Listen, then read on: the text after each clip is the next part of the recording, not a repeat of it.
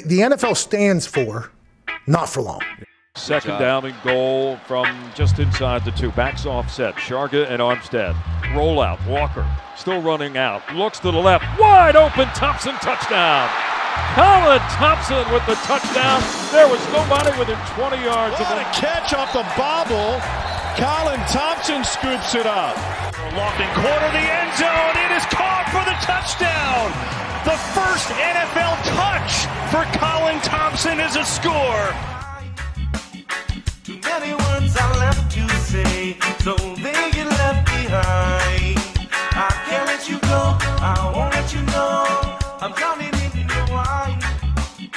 Another night is down. Welcome back to another episode of Not for Long Media. I'm your host, Colin Thompson. I'm here with Justin Ayers. But before we get to this Just In segment, we're going to talk a little bit about what to expect on this episode. This is going to be a best of episode. You're going to hear a little bit, 5 to 10 minutes, maybe a little bit more. It's really hard for me. It's like my baby here, trying to cut these down to, I started with 30 minutes. It would have been a 5-hour podcast, but we're not Joe Rogan, to quote Justin Ayers. So we're going to be a little leaner, and I respect that. And you're a smart man. We're going to be a little leaner. You guys are going to be able to hear from all of our guests. We've had Hall of Famers.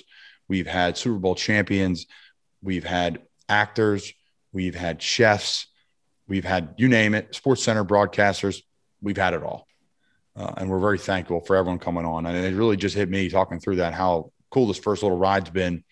We're thankful for our sponsors. I'll get into them. We're thankful for everyone that's coming on, and it's been a lot of fun. I'm thankful to Dion, Autumn, and Justin. And this is a next chapter of Not for Long Media moving forward after we got our first 10 episodes down. And we've learned a lot, and it's been fun. So before we get to this Just In, I want to talk about our sponsors.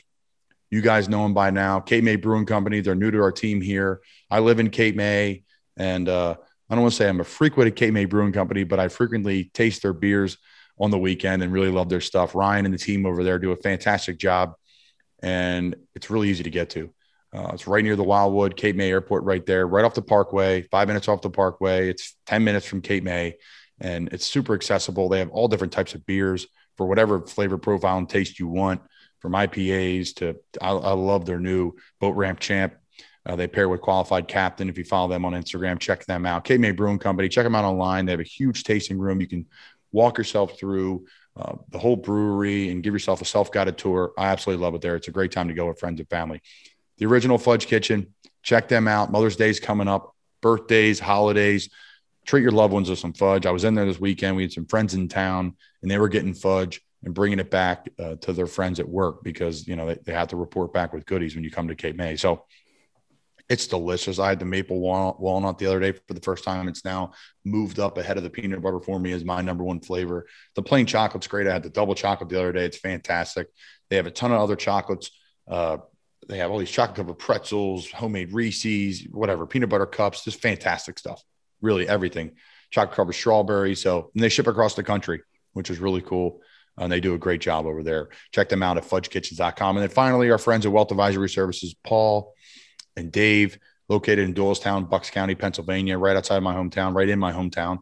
And two great guys that I've been able to work with now for years. My family's been able to work with, and really they've educated me to someone that has literally no idea to what I'm talking about, to maybe knowing a little bit more, but still no idea what I'm talking about when it comes to stocks and managing my money and budgets and expanding the portfolio to be in a bunch of different things. So it's been fun. I enjoy working with them. They're extremely knowledgeable.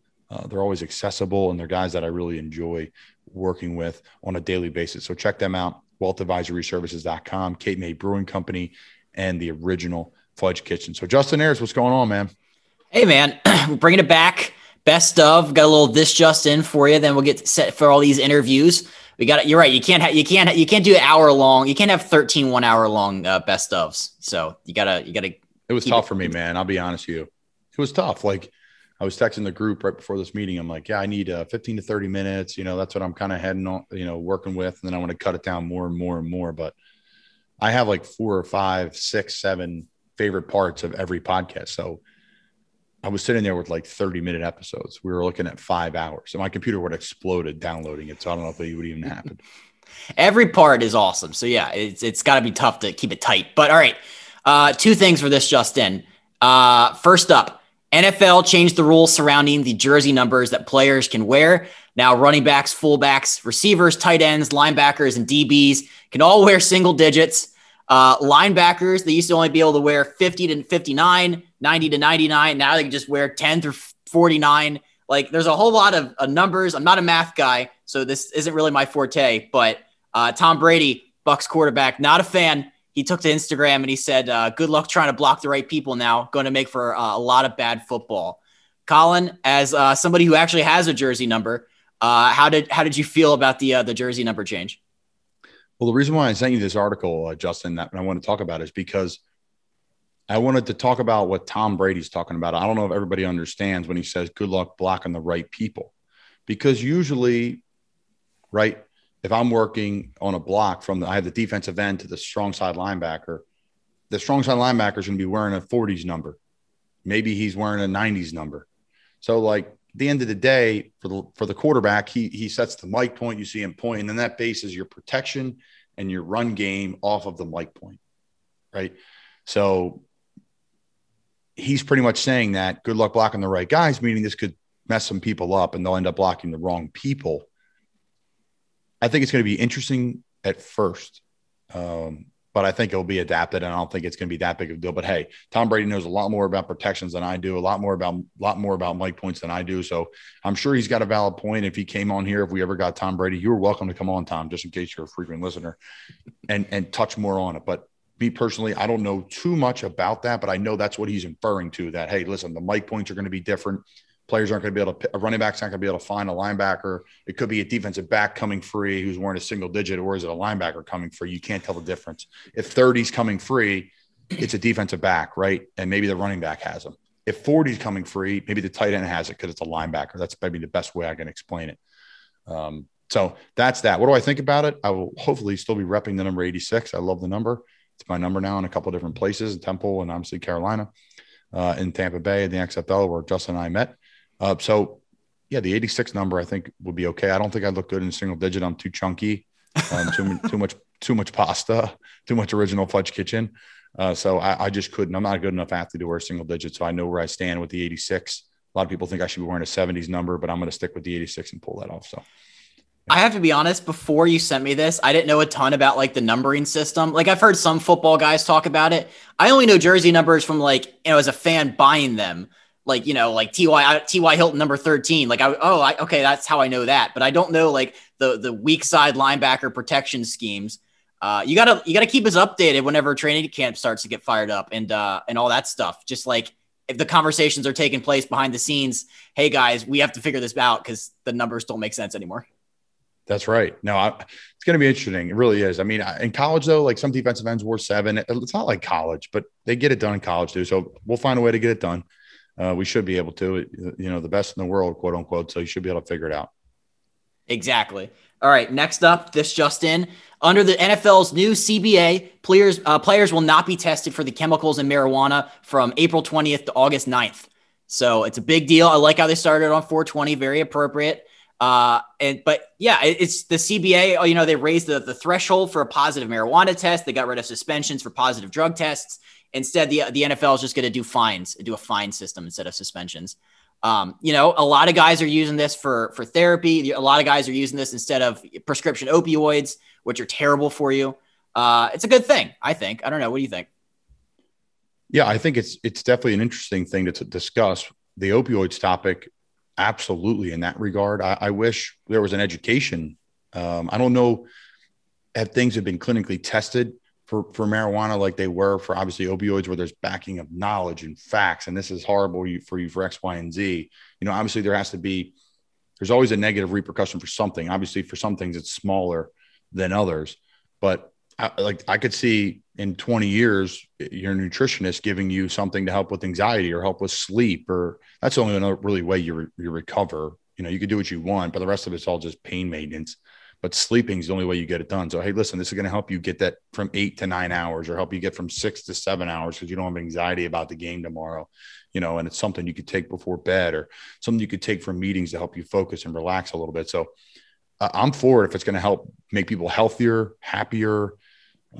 Absolutely. Why not? The reason why I sent this to you, Justin, was because I think the one thing that people got twisted for with drug tests were that people just get tested year round anytime. So that's why I want to give a little information on this as well. You get tested for for steroids or human growth hormone or whatever it is, anything that's going to help you, quote unquote, cheat. You get tested for that type of thing year round, anytime. They could come within 8 hours. They could be right at your door and you're peeing in a cup. Right. So I've had random drug tests where I'm working at a temple and they'll say they'll be there in a minute. I've had random drug tests where I forgot to fill out where I was. I was supposed to be in Cape May, New Jersey. That's where it said on my location, but really I was in Gainesville, Florida, visiting my fiance. So it's no big deal. You just say I'm in Gainesville, and then some guy drove from Tampa about 8 hours later, and I peed in a cup.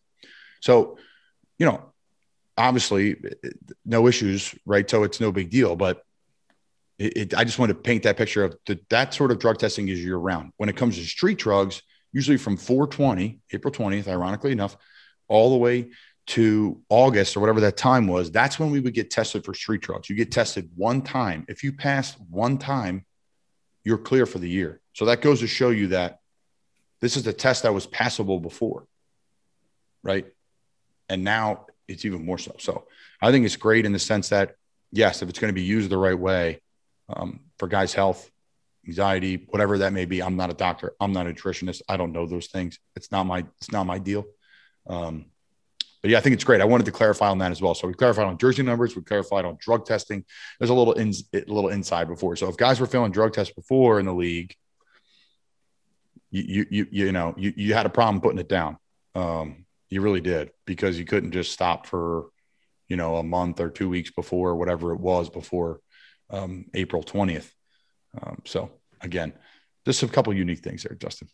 I like that. Yeah. You can peel back the curtain. People like this kind of stuff. Like, and one more thing on that, and we have one more small topic is, I love the whole like treatment oriented approach they're doing. So like, if a player tests positive during training camp, his test is reviewed by like a board of doctors, and they're going to look at the league and they're going to come together. And if the board decides that the player needs treatment, yeah, you can keep using it. Because like, there's been opioid abuse. There's like guys get addicted to it. It like ruins their lives. It's terrible stuff. So anything we can do to try to break away from that in professional sports, I'm all here for it. Absolutely. Absolutely. Right. You see all these people that are breaking down, talk about concussions, take an opioid, or you got a knee problem. You keep playing on the opioids, you get addicted to them. It really could truly ruin your life, ruin your family's lives. I listened to a couple of hockey podcasts with guys that were heavily involved in that and how it affects alcoholism and drug abuse along with the opioids. So completely agree, Justin. And like I said, I'm interested to see what's going to happen. If it's going to, obviously at some point it's legal in states, it's going to be legal nationwide here at some point. Is it going to go into athletic programs? Is it going to help people with, the anxieties, the stresses, the recovery, whatever it may be, inflammation? Is it a cream to rub on your knee because you got a lot of, tendonitis or whatever it may? I don't know those answers, but I do think that's going to be coming in the next X amount of years. And I think it's going to be good, and the game will be better because of it. The game will be healthier because of it. Guys will be happier. And again, the side effects won't be as strong, again, in my novice opinion, as an opioid. So I love it. All right. Last up, I'm rocking the BYU swag today because it is the week of the NFL draft. My guy, Zach Wilson, projected number 2 pick to the New York Jets. Colin, you weren't drafted, but you do have a draft story for us. I have a couple. I have a couple. Nothing too monumental, but some good stuff. But first, though, so I wasn't able to watch a lot of BYU this year. I watched the Coastal Carolina game. Yeah, that wasn't great. No, it was not great. But so Zach Wilson, like, if you're an NFL franchise, why are you signing him? He's Patrick Mahomes light. He could do the baseball style throws to contort his body and throw at any arm angle. He can make everybody saw his pro day where he's running right and throwing left or whatever, just the opposite side throw. He's got the height. He's got the athleticism. He's a great guy from everything I've read about him. Fun fact, he used to drive 7 hours home to California every Sunday to have family dinner. And then he would just drive back to Provo. So, I mean, just that fact alone is just crazy. I like road trips, but not that 7 hours. Yeah. Every Sunday. Every week. Dinner. Yep. Just for family dinner. And they drive right back. So 7 hours, he'd leave at 7 a.m., probably 8 a.m. I don't know how I like driving, but not that far. Wow. And that's a big time commitment to family dinner. I did it at Temple a lot. I loved it, but I was an hour away. So yeah, I love the commitment to family, and that's fantastic. So sign him. No, I'm kidding. No, I wish him nothing but the best of luck. I was not a first round pick. I was not a top 5 pick by any means. I went undrafted, Justin. I figured, we'll talk about a little bit my journey with the draft process. So I went to the pro day. I had my own pro day. I didn't run that great. But I ran good routes, which was like a big deal because I was like the blocking tight end who can't move, quote unquote, even though I never was really given the chance on our offenses wasn't a thing. So I was able to run some good routes, and I started getting these calls like out of nowhere. We thought I was going to be a mini camp tryout guy, maybe, kind of not looking that bright. I had one agent reach out to me, and they're my agents now, and they represent a bunch of guys in the league, and I'm very, very lucky for it. One agent that truly believed in me, I should say. So, excuse me. So we started feeling these calls, and all of a sudden, like I had like 25 teams end up calling me, and we didn't have a team talking to us at all for months. I mean, I literally was very concerned. And did I pick the right agent? Did I do the right move? Did I not do enough? Did I run him back 40? It killed me. And the agent called me on like the third day of the draft. He's like, I think you may actually get drafted here. Like, this is the crazy. If you get drafted, this will be the highest miracle story. This is the biggest climb I've ever seen in my life. We're feeling a bunch of calls in the 6th round. And this is a story for a lot of undrafted guys. I'm no different. Every guy's got the same story. I was getting calls. Hey, we may take you here. Hey, we may take you here. But really, they're probably just trying to get you to sign with them undrafted. That's what ends up happening. It becomes a recruiting process at the bottom. So, you get all excited for that team, and then all of a sudden they don't take you. But, hey, we love you anyways. We would have took you if we had another pick, one of those type of deals, So, if there's 8 rounds, man. Yeah. Yeah, right. If everyone said, there's just one more round. But sometimes it's better to go undrafted to give another insight. If you go drafted, you have to play – you're on a 4-year deal with a 5th-year option. So it's longer to get your second contract. If you are undrafted, you're on a 3-year deal with a 4th-year option. So that's a little business side of it. It's a shorter time to get to your second contract. Even though this will be my 5th year playing pro, which is crazy to say. That was my first year in the NFL, technically with a credited season. So I'll need a couple more years, which is fine by me, man. I'm glad I'll stay. I'm very lucky to play where I play and do what I do. I have no complaints on me, but that's just a little business side of what happened. And then, I went undrafted to the New York Giants. My family was here. My fiance was my girlfriend at the time, obviously. Awesome. We had like 30, 40 people in Cape May in my parents' house, just going crazy and spraying champagne everywhere. Like I was the number 1 overall pick. But I went undrafted, and it was just an unreal day. A lot of tears. Ended up going to our local watering hole here and singing and partying and having a great time again. Like I was literally the 1st round pick. So that's just a little draft story, little ins and outs, and a little bit of just fact about what's going on in the NFL business wise. I'm glad you clarified so last year was your rookie season. Just because you've been on practice squads before that doesn't mean that you have that as service time or whatever. Yep. So a lot of guys are already on to their, like I think I came in. Did I come in with Sam Darnold? I may have come in with Sam Darnold. I believe so. 2017.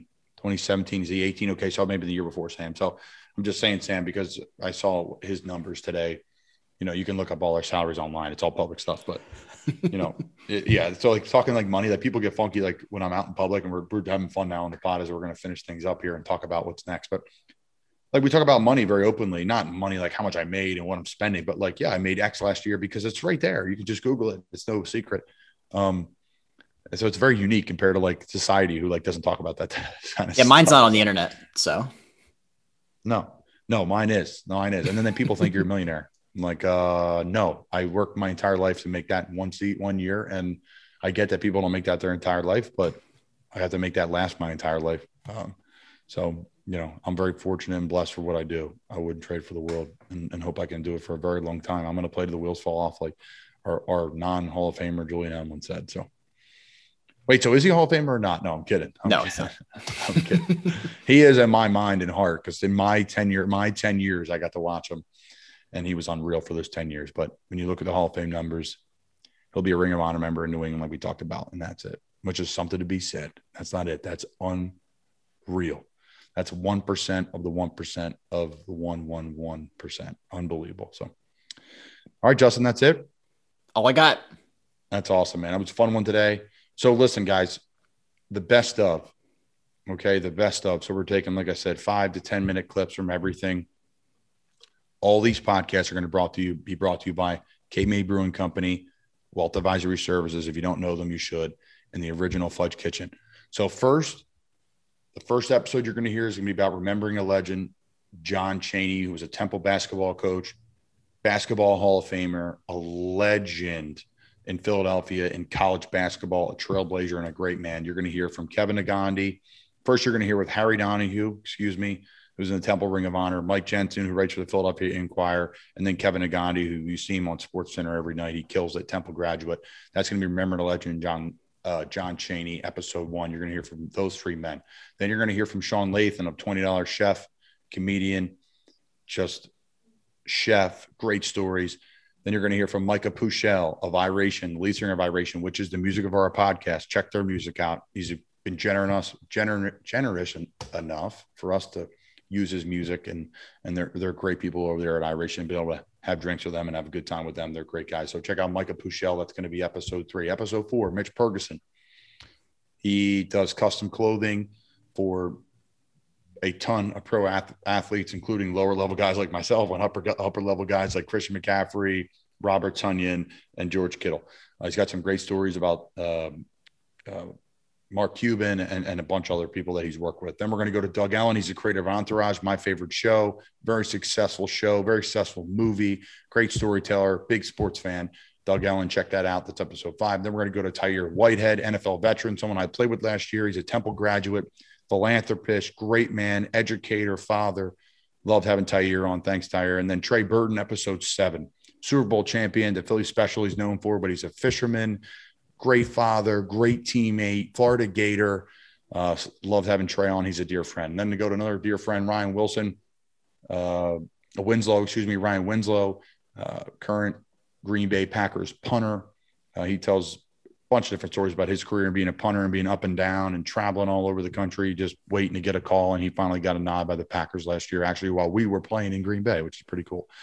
And then last but not least, episode 9, Mickey DeMoss, women's basketball Hall of Famer. She's a current chief of staff for Georgia Tech, but she really cut her teeth and became a legend when she was Pat Summitt's right-hand girl at the University of Tennessee during their heyday. She won a zillion national titles, a WNBA championship. So that is episode 1 through 9. This will be episode 10. So we appreciate you guys tuning in. Again, these are all brought to you by Wealth Advisory Services, Cape May Brewing Company, and the Fudge Kitchen. They'll ship fudge to you across the country. So we appreciate you guys' support. That's the first chapter of Not For Long Media coming to an end. So thanks for your guys' support, and I hope you guys enjoy the Best Of podcast.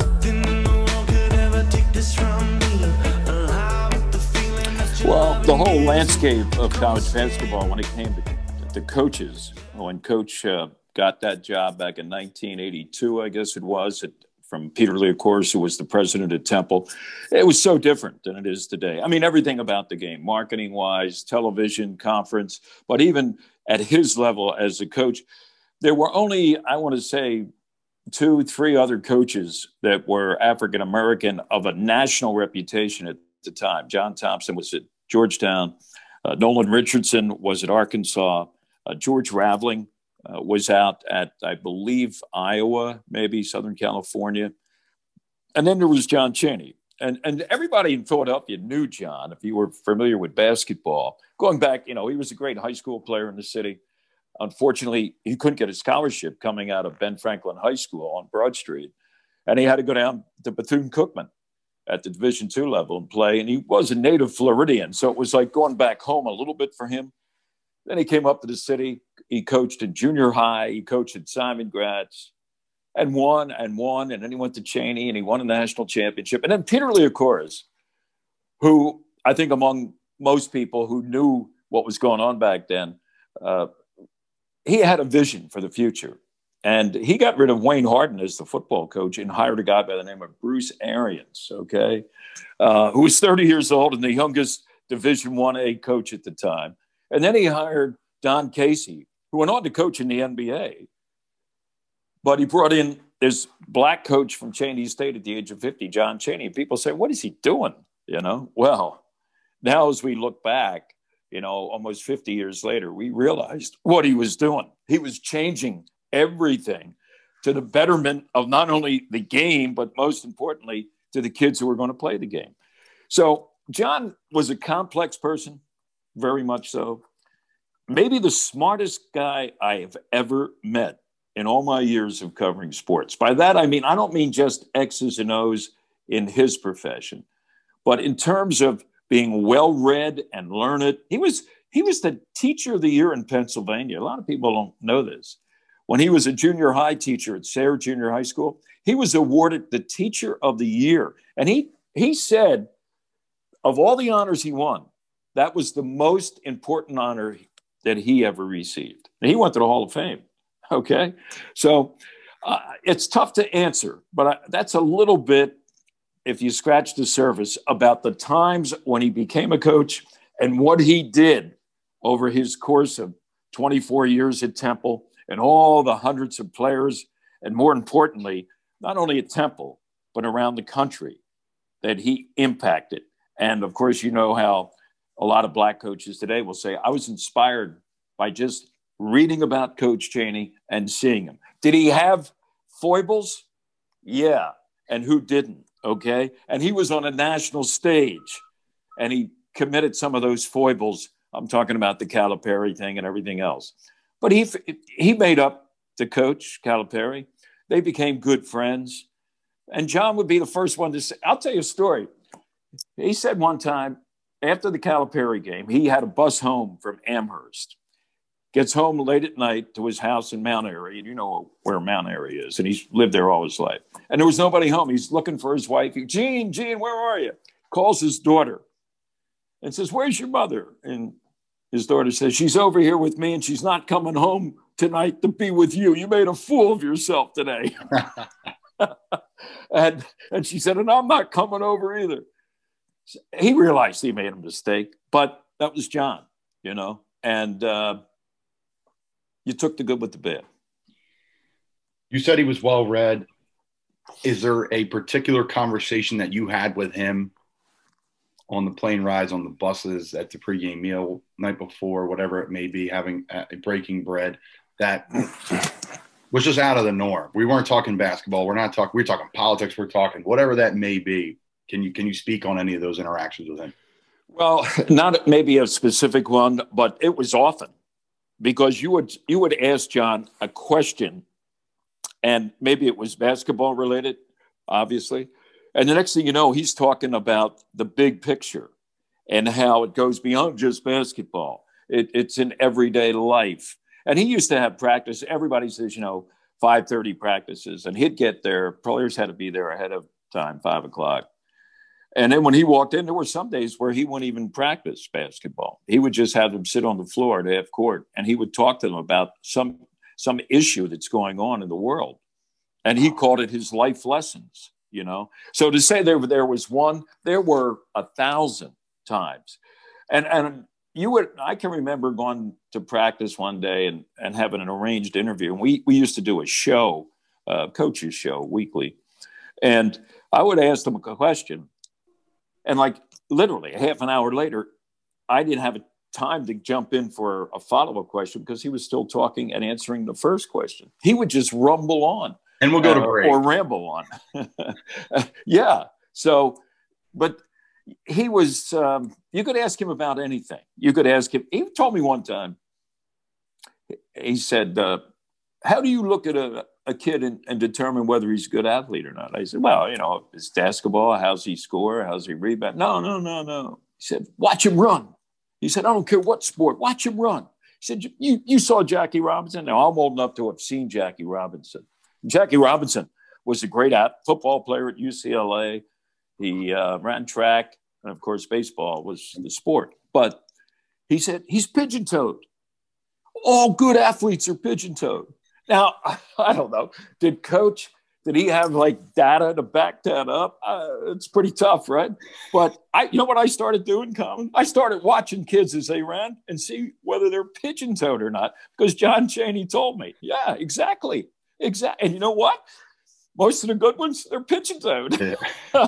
Most of the good ones, I'll say this, they're a little quirky in their way, or you'll talk to a strength coach and they'll say, oh, his hips are tight. I'm like, well, he's like the best athlete on the team. So maybe. Okay. The next time you're at practice at a high level with a lot of high level athletes, check them out.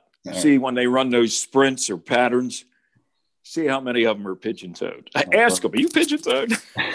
John Chaney says that's why you're a good athlete.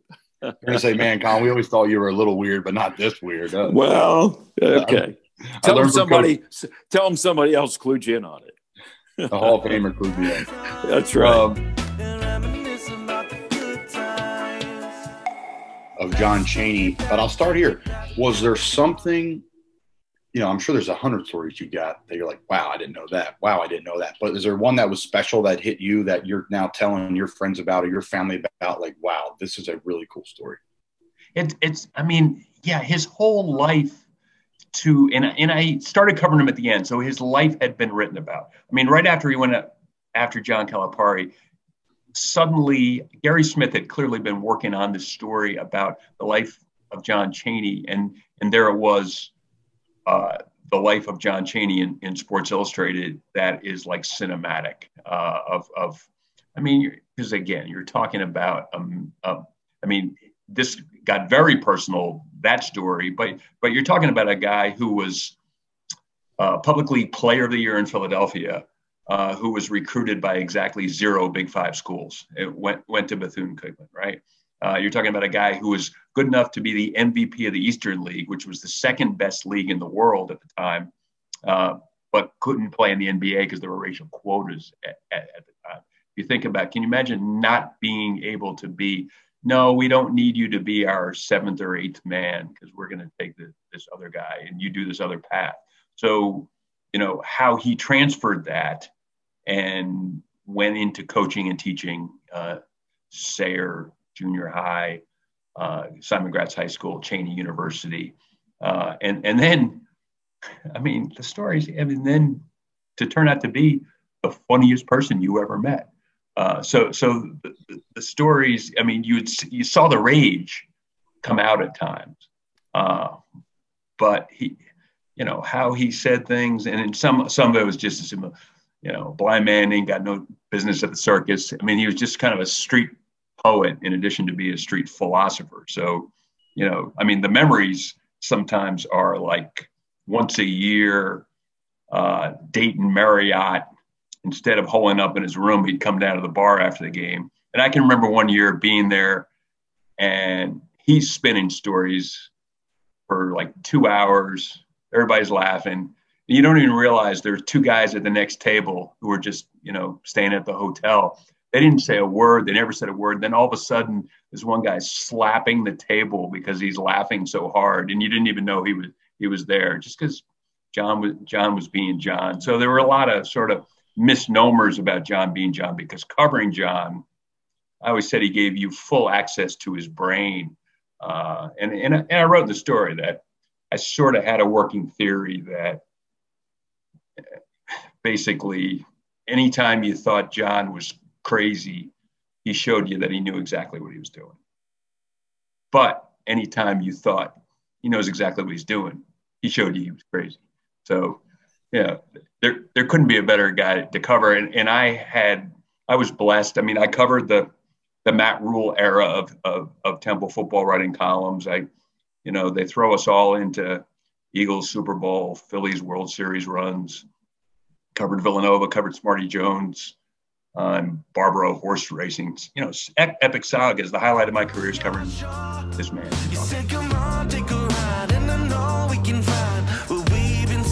Coach Chaney is and why this is a big deal.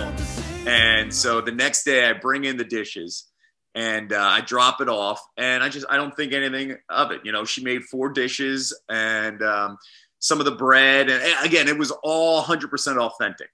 So I go to class, and this is like mid-90s, before beepers, before cell phones. If you had a beeper, you were the cool kid that would go to the payphone, right? And it's hard to get in touch with anybody until you're done class. So I'm doing my whole thing, and I get back to the Temple News, and my phone is blinking nonstop, and there are all these Post-it notes everywhere of messages. And I'm like, what the hell is this? And it was the basketball office, and the basketball manager, Chris, had had been just calling me all day looking for me.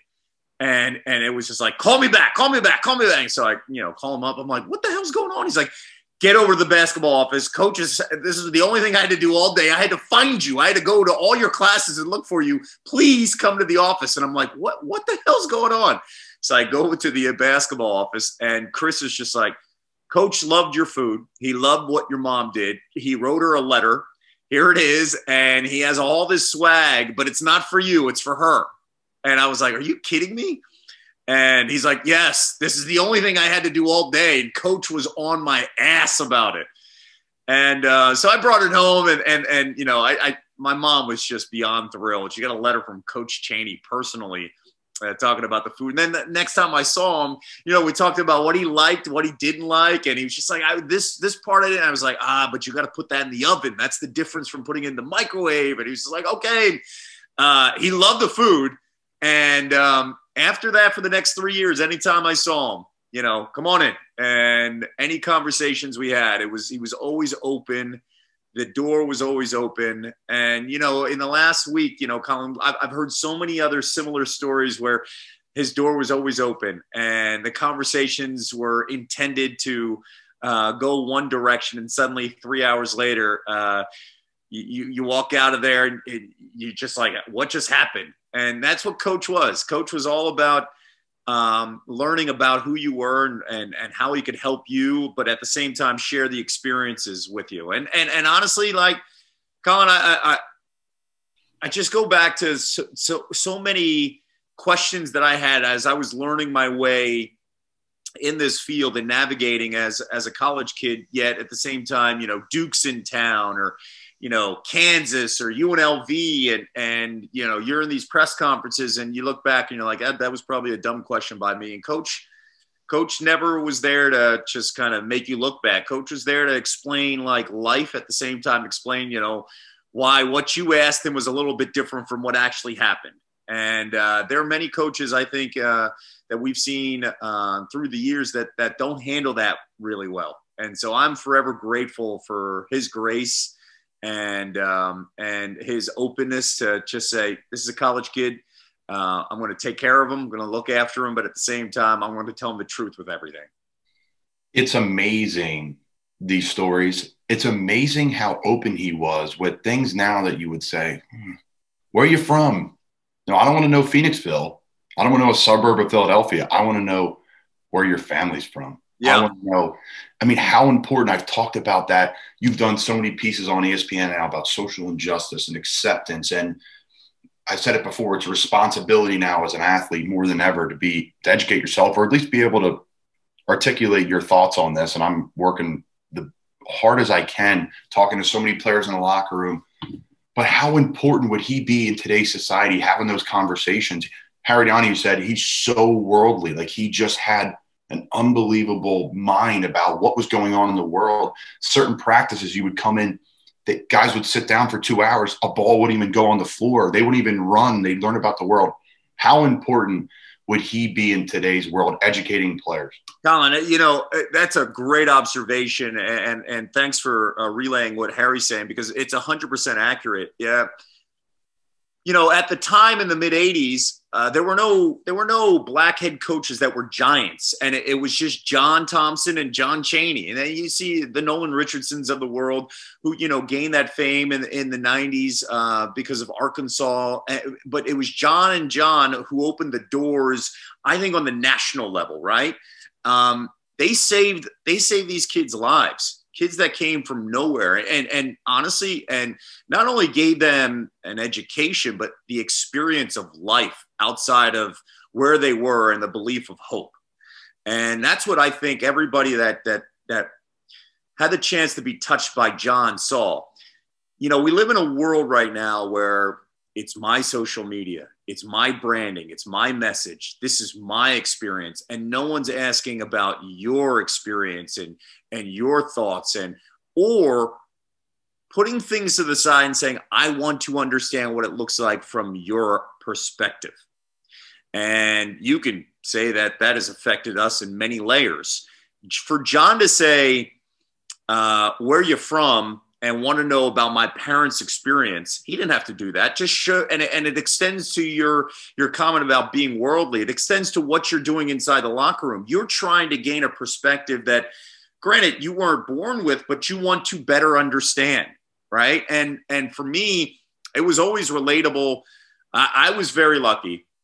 I grew up in a household where it was like we have Eastern values, and I walk out and I have Western values, and I come home and I try to figure out how to make that work with my parents.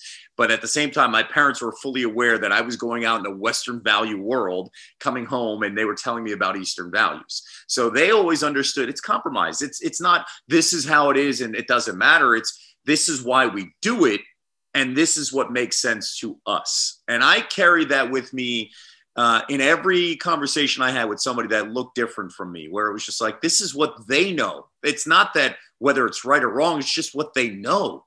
And it's my opportunity to kind of educate what it's like from my perspective and ask the right questions, the questions that I wish people asked me. And John asked those questions where he didn't have to.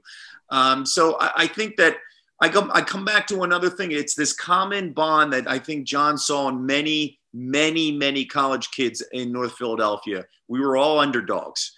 You experience that right now, what you do on the NFL level, but you experience that in college. We are underdogs everywhere we go. And I think Temple, North Philadelphia, and Philadelphia as a whole has always identified that with John, that John is kind of like our piece. He is part of our family where he's the underdog who made it. And at the same time, who's never forgotten about us. And he's always stayed true to who he is. And I think that you carry that. I try to carry that on the air. You carry that on the field, that no matter where our road takes us, we're fully aware of where we've come from. And that never escaped John. And I think that nowadays that kind of messaging needs to be sent out everywhere to everybody, where you can live in the moment, but also don't forget what got you to the moment. And don't forget that the perspective that you have is different from somebody else's perspective. And that if you ask the right questions, you can learn from that perspective and be a better person overall. It's another level of electricity when he goes out. Like he'll like one time, I mean, real quick to finish. And then whatever we did, like it was time to podcast, or if he wanted the idea, we would exhaust every possible option. And then anybody we knew that we didn't know that somebody we knew might know, like whatever it took, we were on a mission for whatever it is what we were doing, and it happened. That's how all the podcast started. And then again though, but the partying aspect also. For most of the time I was with him when we were early on, he was single, and I was single for then I had a girl, then I was single again. But he'd be like, one time he called, the Penguins were playing Tampa Bay in the conference finals before one of the years they won it, maybe 2016 when they won it all. And he sends out a group text. Hey, were you guys free tonight? And we're like, yeah, what's up, Pat? He goes, well, come on over about 4:00. The jet leaves at 5:30. We're going to Orlando or whatever the fuck, Tampa, to watch the Lightning. I got a box. We're going to watch the Lightning and Pittsburgh game tonight. And it was one of the most electric nights of my life. We get in, we go to his house, we get in a fucking Suburban, we head to the little airport, jump on a private jet, go to Tampa. He has a vans waiting for us. We get the vans to the place, escorted through, just have the fucking electric night. Penguins winning, double OT, right back. I mean, he's done that. He did that 3 or 4 different times where he just got a jet and we all went somewhere and just partied. And then in Pittsburgh, we went to Pittsburgh one time, and he's in there. He goes to the bartender. He goes, listen, here, he's giving him a few $100 or something. And he goes, anybody who's physically touching the bar right now, the place was packed.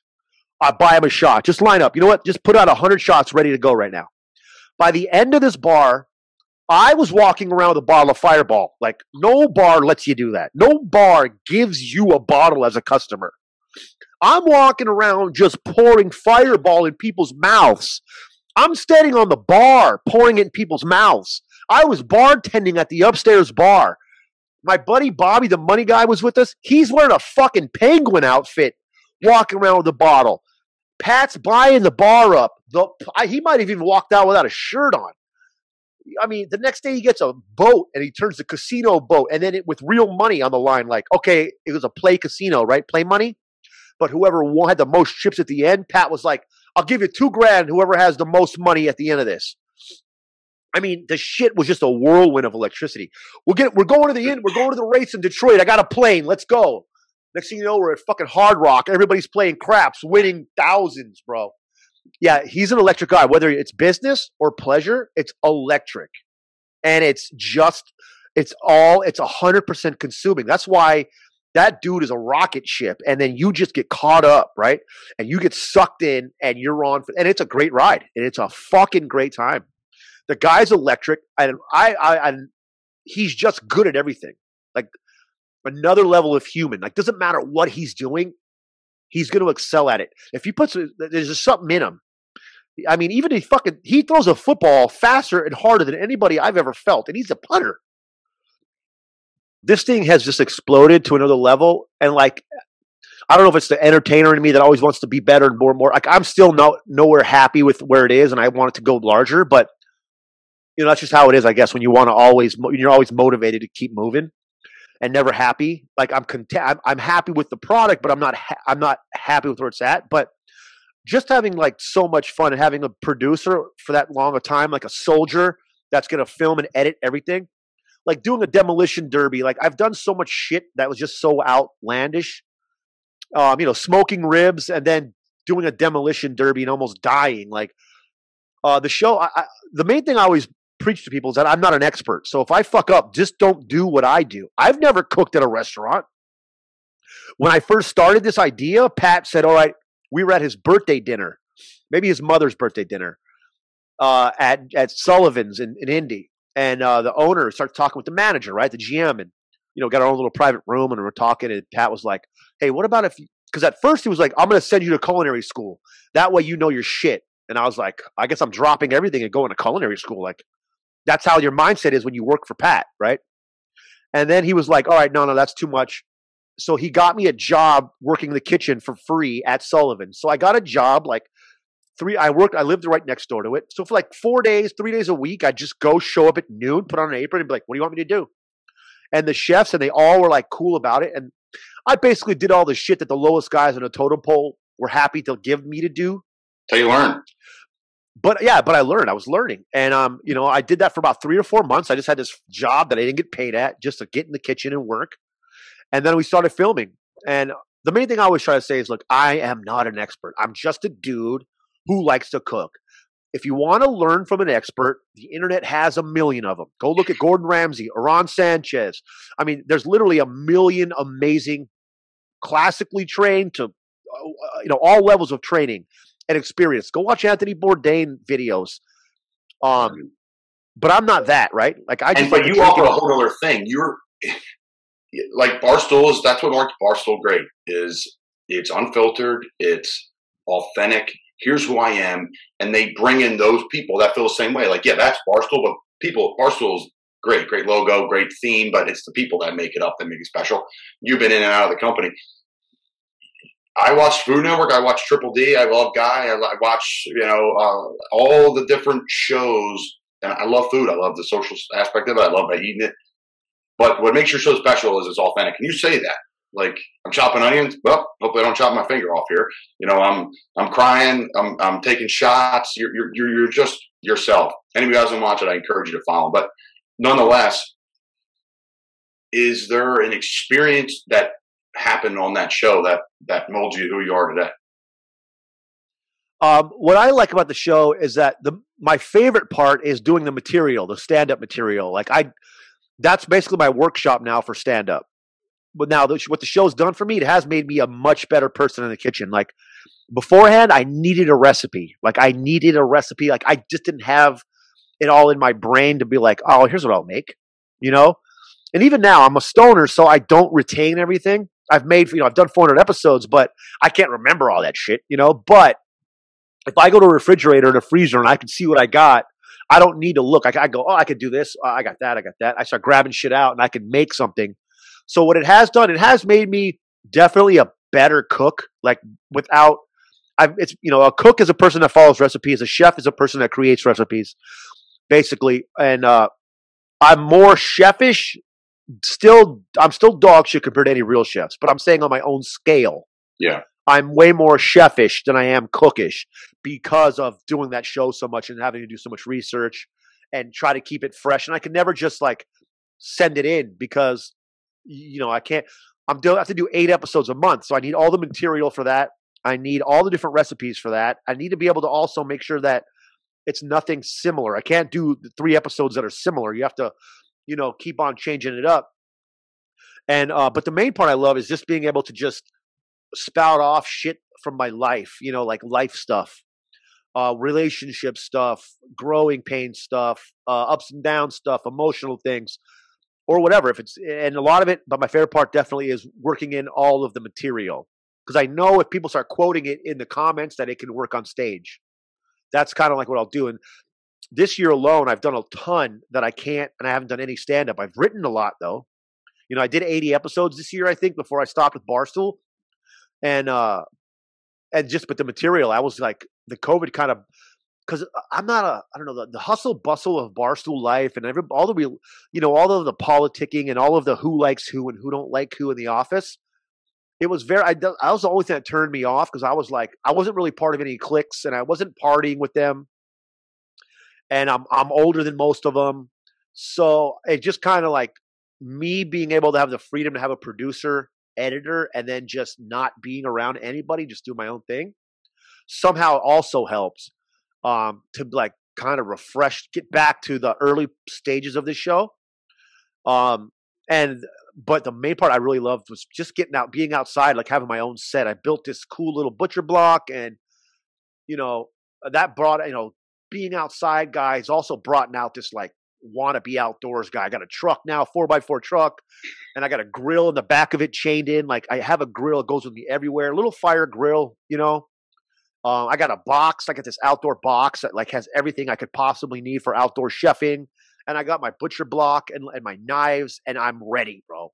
Like I'm just this guy, like this like nomad mentality that I've had, but now I'm grounded with a family, but I still have this nomad into me. Like I'm like, all right, well, I can just go right now in my truck. It doesn't matter. I can go anywhere. I can film anywhere. I can do whatever I want. And then I can put it up and it's going to be authentic because it's what I want to do, not what I have to do. Spotify, Pandora. How has that changed the game in the music industry? I mean, I know there's a lot. I know it has a lot. I've read some articles on it, but maybe in layman's terms for myself and our listeners, how's it changed?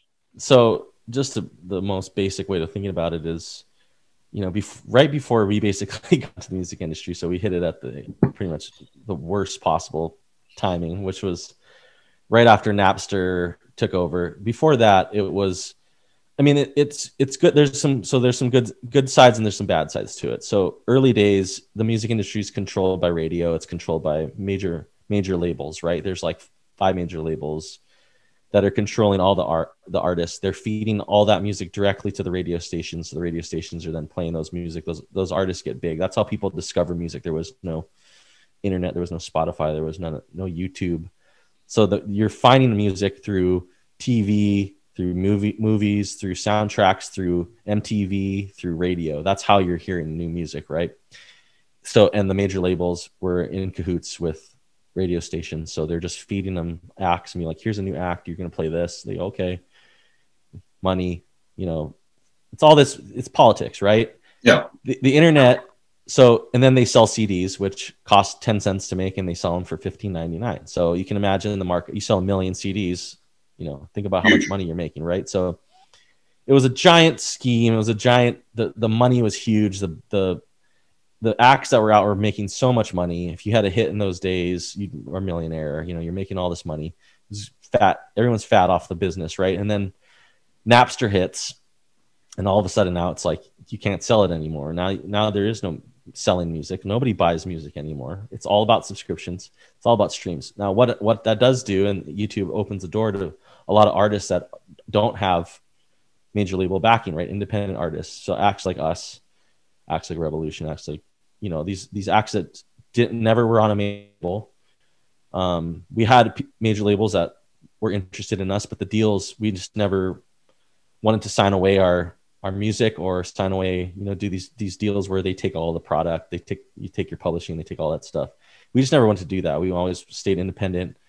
And the one good thing is that, it opens the door for acts that are smaller to kind of like get out there. Oh, I discovered this act on YouTube now. I discovered this act through my Discover Weekly on Spotify or Apple Music or whatever. And that's cool. So, you can have these acts that go viral, or these acts that come out of nowhere, and that you discover these talents of people that you would never have seen otherwise. But at the same time, it's really hard to make to make money off of music, right? Like, just from the actual creation of music, it's very hard to make the same amount of money. Like, music has been devalued more than any other art form in the world. You think about a painting, you think about a film, you think about a TV show, you think about just any other sort of art, right? That's out there. It's just so much more valuable. That piece of art, or that, a photograph or anything. If you try to steal someone's photograph or someone's film, you're going to get sued. And it's like in music, it's just like, it's so easy to do, it just became this thing where it's almost normal now. And like, people get pissed if you can't just have the music for free, And so, it went from making, $15.99 CD on a 10 cent price to now we're getting a fraction of a penny per stream. So, we stream 100 million times, you're making a few $1,000. It's not much. And it used to be. Well, everybody listening, turn your volume down, plug your phone in, and all night long, just play. That's what I'm going to do. I'm going to put Spotify on the laptop. I'm going to ring it through. There was a band that when they did something like that, where it was like, they were trying to like screw the metric up, where it was this band in Europe, and they basically took their phones, and they just had their stream running their like 24 hours a day, and they had it on like all these different things, and they just had like dedicated things to just streaming the songs over and over and over again, just because they figured out that they can make more money by doing that from their streams, you know what I mean, than the subscription they were paying. So they were just like streaming their own music and getting paid for it. And they figured that out real quick. Spotify and all and stuff figured it out. So that's the music industry now. We make money off of live performances. We make money off of selling tickets. So it is a big thing for us, is having to be able to tour, and not having that chunk of our income has been tough. But we're one of the lucky bands that can survive. But it's it's also just hard, because it's like, imagine if you were doing all the other stuff and not being able to play the games in football. You're lifting, you're training, you're doing all these things, and then you don't get to play for 2 years or a year and a half. It's like, it starts to become a real bummer. It does. It really does. It's a great comparison. What is this going to do to the industry moving forward? I'm sure it's been a topic you guys have talked about a bunch. It's been a topic of, a lot of people like yourself, Iration, maybe 15 years ago, wouldn't have made it through this, right? I mean, talk about what it's going to do for the industry moving forward. Listen, Iration 4 years ago, maybe wouldn't have made it through this. We would have made it, but I would have been doing something else for this whole time. You know what I mean? And I'm lucky enough where we can, I'm able to work on the music and still get paid, and not, we had good financial managers and stuff like that. So we're ready in case something happened. We didn't expect a pandemic. Obviously, we were thinking more like one of the guys breaks their arm or something snowboarding, or because we have a bunch of guys that are surfers and snowboarders, and like, oh, one of these guys is going to hurt themselves eventually, and we're going to have to miss a summer or something like that. And so we were more prepared for that kind of deal. And so, I think one of the good things, and this is in the beginning, is it forces everybody to be innovative and change the way that they think about the business and think about the way that they're interacting with their fans. I think that's a huge thing for us. And, we try to be on the forefront of all of that. And we started doing Twitch streaming. We started doing, we started a Discord channel, which is just, we're trying to build communities in places where people don't necessarily have to go onto social media sites to interact and be a part of it. I know a lot of people are trying to move away from Facebook and just socials in general, just because of how toxic it gets and how you get the addiction level of, Instagram and all that stuff. It's tough. If you watch The Social Dilemma, I think, and I'm avoiding it on purpose. It's hard. It's hard to reconcile. And he grows on. Yeah. Quick story, and then I'll let you go for me. It's not as funny. It's not that entertaining, but Mark Cuban came to speak at Florida. And this was freshman year, 2012. Me and my buddy Fitz went over. There's nobody there. The place was half full. Yeah. And it was a solid sized, amphitheater, right? 2 levels and, 2 rows in the middle that go up to the, to the main area, and then 2 on the side. Like, it was decent size. It was half full for Mark, but Mark was great. He put his email up on the projecting screen, and he just said, hey, listen, if you have a good idea, shoot me an email. I'll read it tonight on the plane back. And if the first 2 lines are good, I'll keep reading. I was like, wow. And at the end, he's like, I bet half of you didn't even write that down, or half of you will never email me.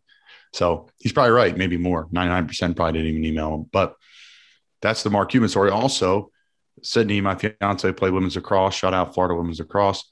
He went to Cantina, RIP, bar that died in Gainesville. Not died in Gainesville, but went out of business in Gainesville.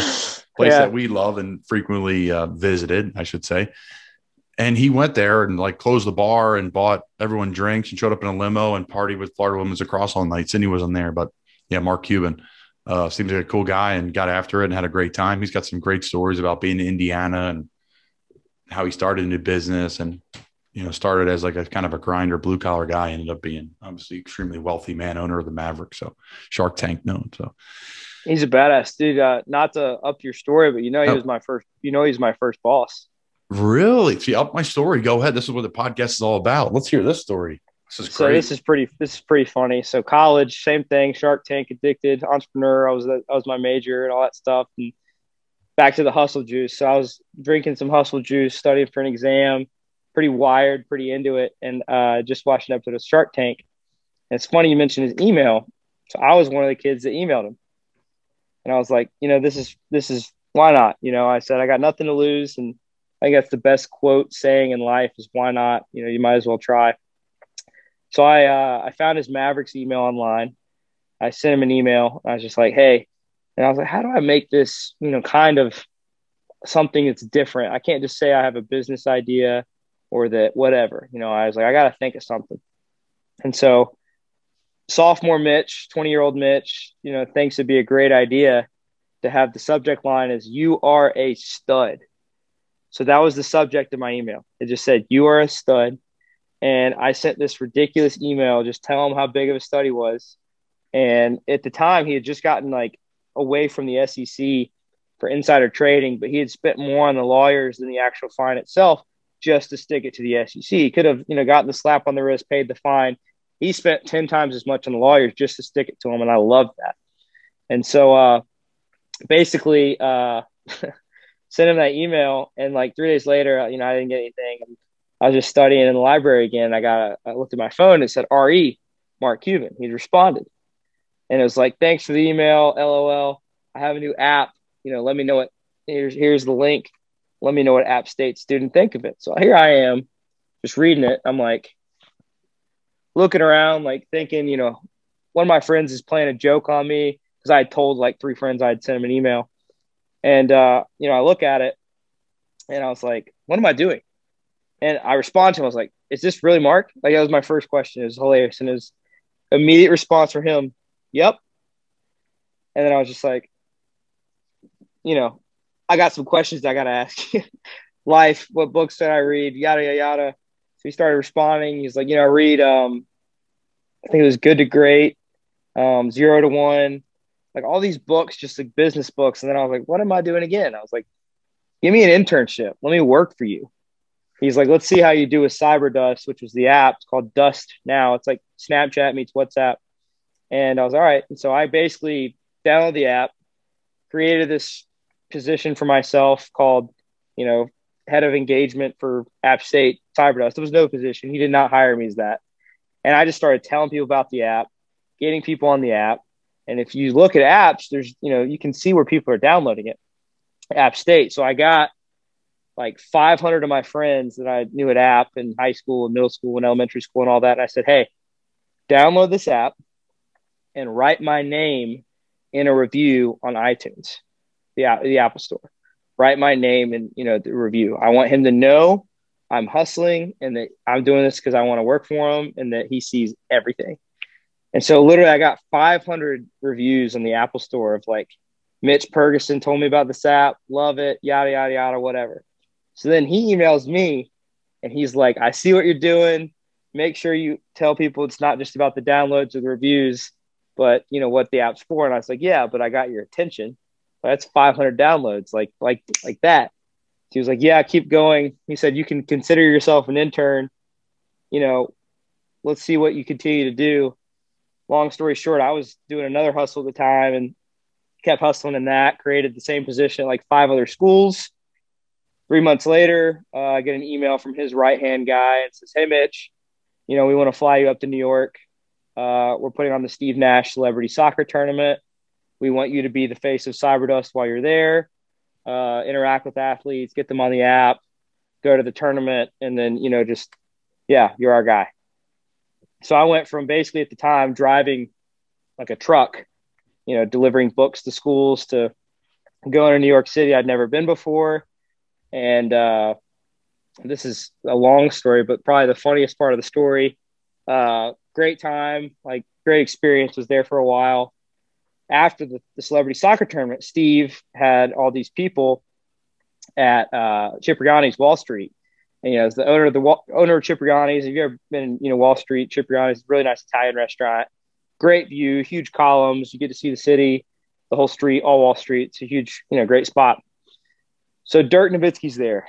Steve Nash is there. Lloyd Pierce, the guy from the Atlanta Hawks, is there. All these athletes are there. All these models are there. And I'm like this 20-year-old, 21-year-old, guy, just like, where the heck am I? And I'd never been in New York before. I'd also never had Manhattan before. The guy that worked for Mark at the time was this guy named Omar. And he was kind of my like boss while I was in New York. And he loved messing with me. I was basically his pledge. The easiest way to describe it. So he kept feeding me Manhattans all night. And he told me, it's probably the funniest part of the story. He goes, Mitch, you've worked hard, on, being here, and we've liked what you've done and interacted with everybody, but I do have something for you. I was like, oh God. He said, I want you to go up to the DJ, it's people drinking, having fun, and then just random me, and tell him to put on Fancy by Iggy Azalea. And I want you to dance by yourself in front of everyone here to Fancy by Iggy Azalea. And I was just like, dude, there's no way. Like, if I do that, like, you're going to tell Mark I'm an idiot and I'll get fired and I'll never get invited to something like this again. He's like, or if you don't do it, I'll tell him the same thing. And so I just sat there and I was like, oh my God. And so I looked at his buddy. He's a good friend of mine in the fashion industry now. His name's Chris. And I looked at Chris and I was like, is Omar legit? And Chris, like, it's only one way to find out, man. Chris was just laughing because he knows, like, my head is like, well, what am I about to do? So I was like, all right, screw it. So I go up to the DJ. I was like, hey, man, Omar says to put on Fancy by Iggy Azalea. Puts it on. I danced by myself for 3 minutes straight, 4 minutes straight, however long the song was. At the end of the song, there's like this dead silence, deadpan silence. And like Dirk, his wife, like everyone's just looking at me, Steve, and they're just like, and then all of a sudden they go, yeah. And they just like screamed and were like hyping me up. And they're like, that was awesome. And I don't know what I was doing. I was just dancing like an idiot. And the rest of the night, like, I had the owner of Cipriani's like give me a cigar, lit it for me. He was like, that was hilarious. Like, that was so dope. And like all these dudes the rest of the night were like, dude, you're the man. And it was just like this hilarious experience of just like, I was so scared. It was so dumb. It was pretty funny. Omar was making me do that. And it turned the night around for me. I made really good business contacts the rest of the night. And yeah, it's probably my funniest story of just like something random that I have no idea what or why it happened, but it did. And yeah, pretty funny.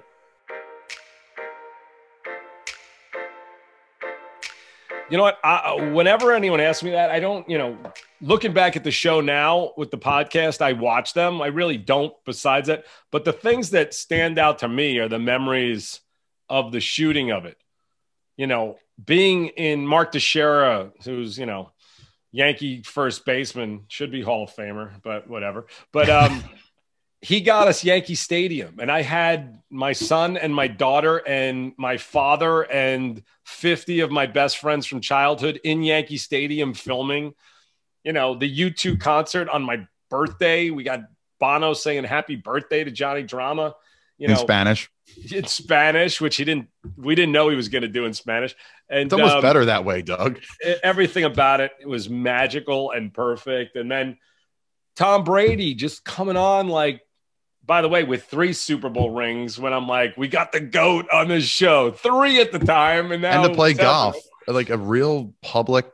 I mean, he wasn't stiff. He was great, but I'm saying he was just kind of, hanging out. What was he like on set? Not to go off the honestly, this is not, he's the type of, he carries himself like everybody should. There were no agents. There was no surrounding people. His call time was ridiculously early, which we usually try not to do with star cameos, but he had a lot of stuff to do. But he was there at 7 a.m. It was freezing on the golf course. It sounds like a fake story, but got out, no stretching, no practice swings, grabbed the club, and from 250, on a par 3, just put it a foot from the hole. And, he was always he was a fan of the show, and he was always great. And after 5 minutes, you kind of feel like he's just one of the guys, as opposed to okay, we got this big star with us. And I'm guessing that's what works in the locker room for him as well. He's just a regular guy who happens to be great at what he does, But on the golf course, you captured all of the good stuff. And then E goes with a different group, and Turtle's miserable. And, Jamie Lynn's calling Turtle. How do you come up with all this stuff, Doug? I know that's a very blanket question, but that podcast was fantastic. That episode was fantastic. I don't even know, sometimes I look at, when I'm starting a new script, I honestly look at how the fuck did I do that? Because I don't know. And especially that episode, the behind the scenes of that episode at all? Because, as you I don't, but I want to know, and so does the audience. You mentioned earlier I'm a Giants fan, which a diehard Giants fan. I was at the Super Bowl with Kevin Connolly, by the way, watching the Giants beat the Patriots in Arizona, whatever year that was, when the Patriots were undefeated. So 08, 9, whatever it was. Can't believe I can't remember years anymore. But about 2 weeks later, my cell phone rings, and it's Eli Manning, who wants to do the show and loves the show. And, just like LeBron James wants to do the show, Eli Manning wants to do the show, you're doing the show. I write a script for Eli Manning. I get a call while I'm doing it that I should write Peyton in also. So I write Peyton and Eli. Then now 4 months, 5 months, whatever later. And so I call Eli. I have his number. I still don't even know how he got my number. He doesn't call me back. And I now have this script, and I'm like, okay. I call him again. Hey, Eli, now we're getting ready to shoot. Got the script done. Want to hear your thoughts? Nothing. I have Jerry, who played Turtle, call him. Nothing. So now we get to 5 weeks before filming, and I'm in a bad spot. We're in the middle of a season, and while I hate to even keep bringing up, but I have such animosity towards this guy to this day. I really do. So it's and he ruined my Giants. I couldn't root for the Giants anymore after this. But so he's not calling me back. And I'm like, what the fuck am I going to do? How am I going to even replace them? I got Peyton and Eli Manning. It is not so simple to change a whole script around. And what do you do? And this and that. And then I'm thinking what other brothers? Because I've written all these jokes where, and he hasn't read it. So it's not like Eli read it, didn't think it was funny, which would be totally his right. If he read it and said, I don't want to do it, I don't like it, great. But I had Eli was kind of like the Johnny Drama. Peyton was kind of like the Vince. And we were making a lot of jokes about that. But I never heard back from the fucking guy. And then I'm in the office, and I'm losing my mind because I've got to write the next episode. I'm shooting the last episode. And Mark, who's not in the office often, but he's in the office, and everyone's like, Doug's freaking out. And I'm pacing around my office, throwing shit. I'm totally fucked. I don't know what I'm going to do. And Mark just goes, what's the problem? I tell him this story, and he goes, all right, what if I call Tom Brady and me and him do it? And I was like, I'll figure out how to make that work, and that's what changed it. But it was kind of like this thing. And then about 4 months later, or like 4 weeks later, Eli's agent called me and was like, they lost to the Vikings the following year. And he said something like, which is another reason why I hate agents and I hate these athletes that hide behind them, but said something like, he wants to focus on football. I'm sure you understand. And I said, let me tell you something. I work just as fucking hard as that guy. I get paid a lot less money than him. And I didn't call him. I didn't go, who I want on this show is Eli fucking Manning. So the fact that he didn't call me back and did that, I will never forgive it. It's just like, it's such a fucking clown show to act like that. And that was it. But we got Mark and Tom, which obviously it was better than it would have been anyway. And like Entourage on the camera, it always worked out. But for me, it affected my love of the Giants for years. I was like, I can't root for this guy. I mean, it just, never an apology, never like sorry, nothing. So anyway, that's my Eli story. Does Giselle cook? Is that confirmed? You know what? I don't even remember. I definitely wrote it before we met. I don't remember, but I mean, we went out to dinner once and she was awesome. So did you like chocolate too? I said like turtle. I'm like, she's awesome, but she really was awesome. And I actually, you know what? It's sad to say. My ex-wife, we went to dinner with them and they really were like this great couple, whatever. And I've been with my wife at the time for like 14, 15 years. I don't even know. And I said, do we connect like Tom and Giselle? And I said something like, we need to connect like them. And my ex-wife, it was funny. She said, if you looked like Tom, maybe we would, or something like that. So, and you didn't say any of the other thing, because that would not have been good either. Don't even bring, I'm not even going to say it, because that gives me anxiety just picturing you saying that to her. Born and raised in Newark, New Jersey, by a single mother. I'm the second oldest of 5, and, grew up in the area, 15th Ave, 17th Street, in the West Ward of the city. A lot of, gang violence, drug violence, carjackings, robberies, you name it. There's all types of stuff. Crime-ridden city, it's gotten better over the years, a bit better, but still, kind of experiencing the same things. But, I've experienced friends, shot in front of my face, had friends on my, high school team murdered, cold blood, all types of stuff. And then, just experiencing that stuff in the city is, it just taught me to value life. It's just like, you have to cherish it. Can't take it for granted. And then, some of the lessons that I learned even from my mom was just, don't expect something for nothing. Don't expect anything to be handed to you in life. And you have to go out there and you have to work for any and everything that's going to come your way, or, you're going to have an opportunity for it. So I just kept that stuck with me. And, for me, getting to this point of my career, knowing that I didn't have access to some of, the professional athletes, or some of the financial, literacy or credit repair courses, or, free training camps and stuff like that. I didn't have access to that growing up. We didn't have anyone from the city that we knew that was going out there getting it done and then coming back and, pouring their knowledge back into the city.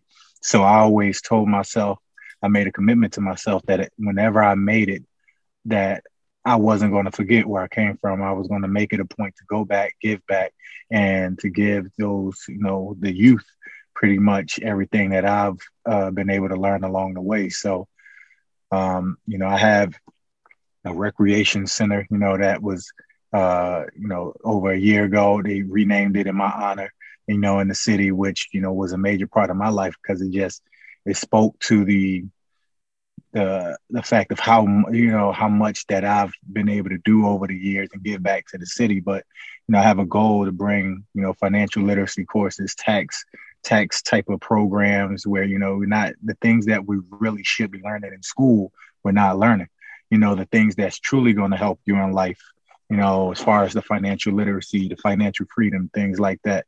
That's what's going to take you a long way. And, I think it's crucial in urban areas. And that's what I'm going to, continue to do, give back, teach, and, continue with the free camps as soon as, everything opens back up and it's safe from a COVID standpoint, because I know I still get messages till this day. Kids are just so, when are you going to do your camp again? I look forward to the camp. Are you doing it this year? And I just have to keep, man, I just want to be safe. I don't want to, rush it. And then because from the very first year when I started in 2014, we've averaged about 500 plus kids a year. Wow. So, and I'm talking about free, all expense is free. It's paid for, just show up, listen. The most I'm going to ask you for is your attention. Just listen, soak it all up and have fun, giving away, free iPads, headphones, Under Armour gear, just all types of stuff. And just to see the smile on those children's faces, that's what made my day. That's what it's all about. When you make it, you reach back down, you lend a hand for the next Tahir Whitehead and the next Colin Thompson, whoever it is, you reach back and then you pour whatever you have of yourself a little more into someone else. You talked about the violence, the crime. How did you avoid it? Honestly, I didn't. I found myself being in the mix, here and there. A few fights. When you live in, the gang areas, you naturally you're affiliated just off of where you live, oftentimes, and it's just like that is what it is. So I found myself having to fight, on plenty of occasions. You grow up, you have a friend, it's like, look, he gets into it with some guys, like, okay, that's my boy. I'm not going to just let them jump my boy. So as far as the extreme, everybody has fights, right? It is what it is. But as far as the extreme violence and things like that, guns, knives, I saw it and I just didn't want to be a part of it. I didn't want to contribute to the things in which that was going on in my neighborhood because I didn't agree with it. And on top of that, I never saw myself taking someone's life. I never wanted anyone to take my life. I never wanted my freedom to be taken away from me. So I told myself, look, you better stay out of the streets and stay involved in, sports or something like that, or, whatever it is, but that's not the life you want. So, stay away from it, far away from it. And you create a rec center, or there's a rec center that's placed in your name. And that's a great way to give that opportunity. Right. And I'll never forget it. We were talking, and I probably talked to you a handful of times this year about things I was struggling with, things that were going well, and just picking your brain on things. Obviously we have connection through Temple, but someone I respect as a human, obviously as a player. And you told me, you're like, hey man, there's a rec center. They're naming a rec center after me. And I lit up. Like that's the goal. Like that's what it's all about. Like generational stuff to tell your kids about. Like, great. Like you made tackles and that's awesome for you personally. Right. Like it's cool. But at the end of the day, you really can't share that with anybody. Like you could share some wins, you could share some losses, you could sure share a Super Bowl, but they're hard to come by. But stuff like that's extremely hard to come by. Just talk about the whole process, finding out you're getting named, that they're naming it after you. And then, what's your involvement been since then? So, initially, I like I stated, in 2014, started my free camp. So every year, year after year, handing out gifts, handing out, just doing so much in the community. You talk about coat drives, book bag drives, back to school drives, Thanksgiving. And, I did it all just from the kindness of my heart. I never looked for anything in return. And I get a phone call. It had to been early February of 2020. And they're just like, look, don't say nothing yet, but it's just been approved that we're going to be renaming just the Trek Center, in your honor. And I'm like, get the hell out of here! Like, why are you playing with me? And they're like, no, I'm serious. We just voted on, they passed it, and it's going down. And at the time, I didn't understand the magnitude of what really of what that meant until I spoke to some of my mentors, and they're like, look, when you think of parks, streets, or sometimes buildings, let's just say keep it there. When you think of buildings, structures, they're often not named after someone unless they're retired from their field of work and or no longer here on earth. They've come and they've gone, and now you have that they leave behind their legacy. He's like, you're still active in your field of work, you're still here with us, and you're still doing things. Like, that's major. It's really it's rarely done, and especially in the city. I don't think that at no point in time it was ever done. So it was extreme excitement on my end, and since then, like, I'm always on the phone with the director of the facility, Marquise Lewis, who's really like a brother to me, and he, we're constantly trying to figure out what programs we can bring to the city. Speaking to another Temple alum, Tamiko Richardson, just trying to help me out bring entrepreneurship programs, to the facility and different areas of the country. And it's just like, we're trying to do so much, and you mean well, and it's just like, God shines his light down on you, and he sees your hard work, he sees your efforts, and he knows you mean well, and it's a blessing. Bunch of booze. It actually triggered me. A picture of you when I was going through some different things for our interview. The Eagles Super Bowl parade. What was that like? Oh, dude. So the Super Bowl is really cool.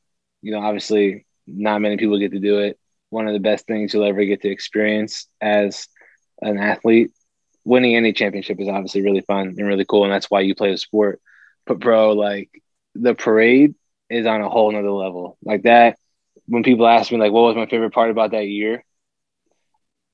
Number one was like the guys that we did it with, but like number two, a close second was like, dude, that parade was out of this world, man. Just so much fun. The city did it right. I mean, they were starving for a football championship, dude. They haven't won one. They never won a Super Bowl, but they won a championship, way, way, way back.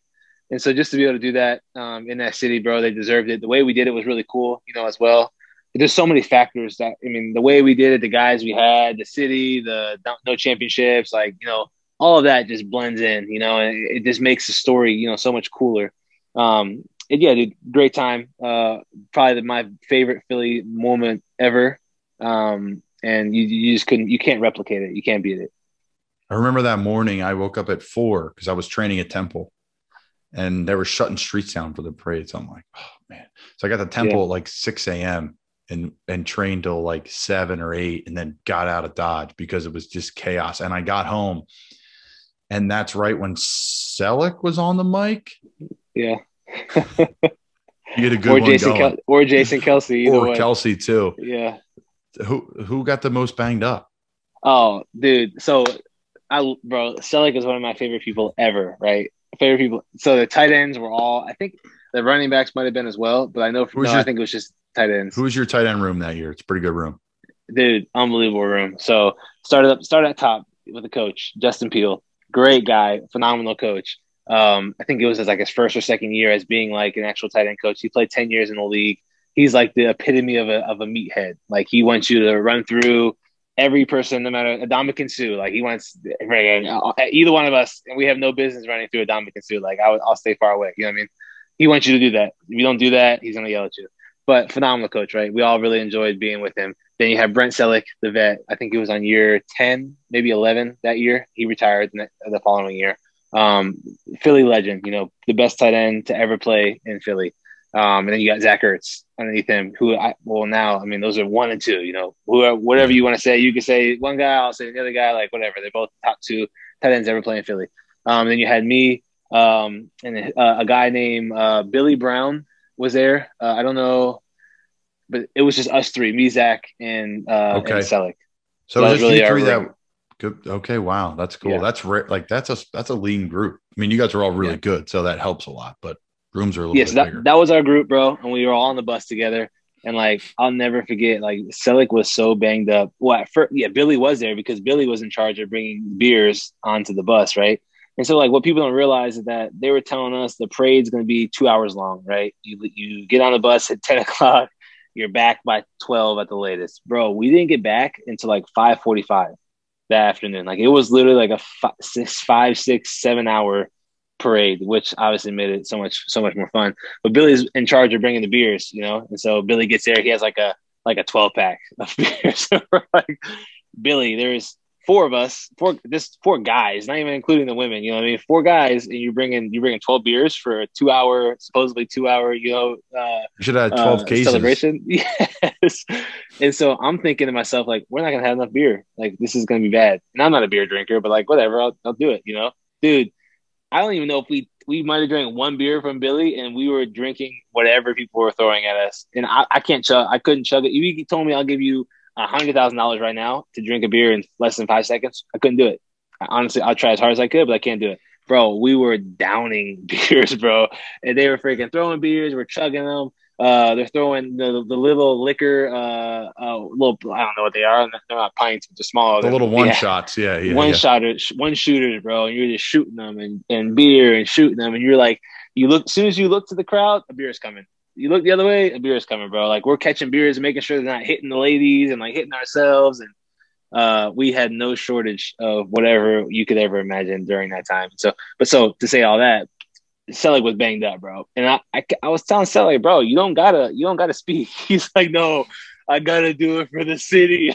I'm like, bro, like, you don't gotta do it, bro. Like, it's not that big of a deal. He's like, no, I'm trying to talk him off the cliff. But long story short, he ends up doing it. Phenomenal speech. Obviously a legend in Philly. But what a great time, man. Great event. And it was really, really cool to be a part of.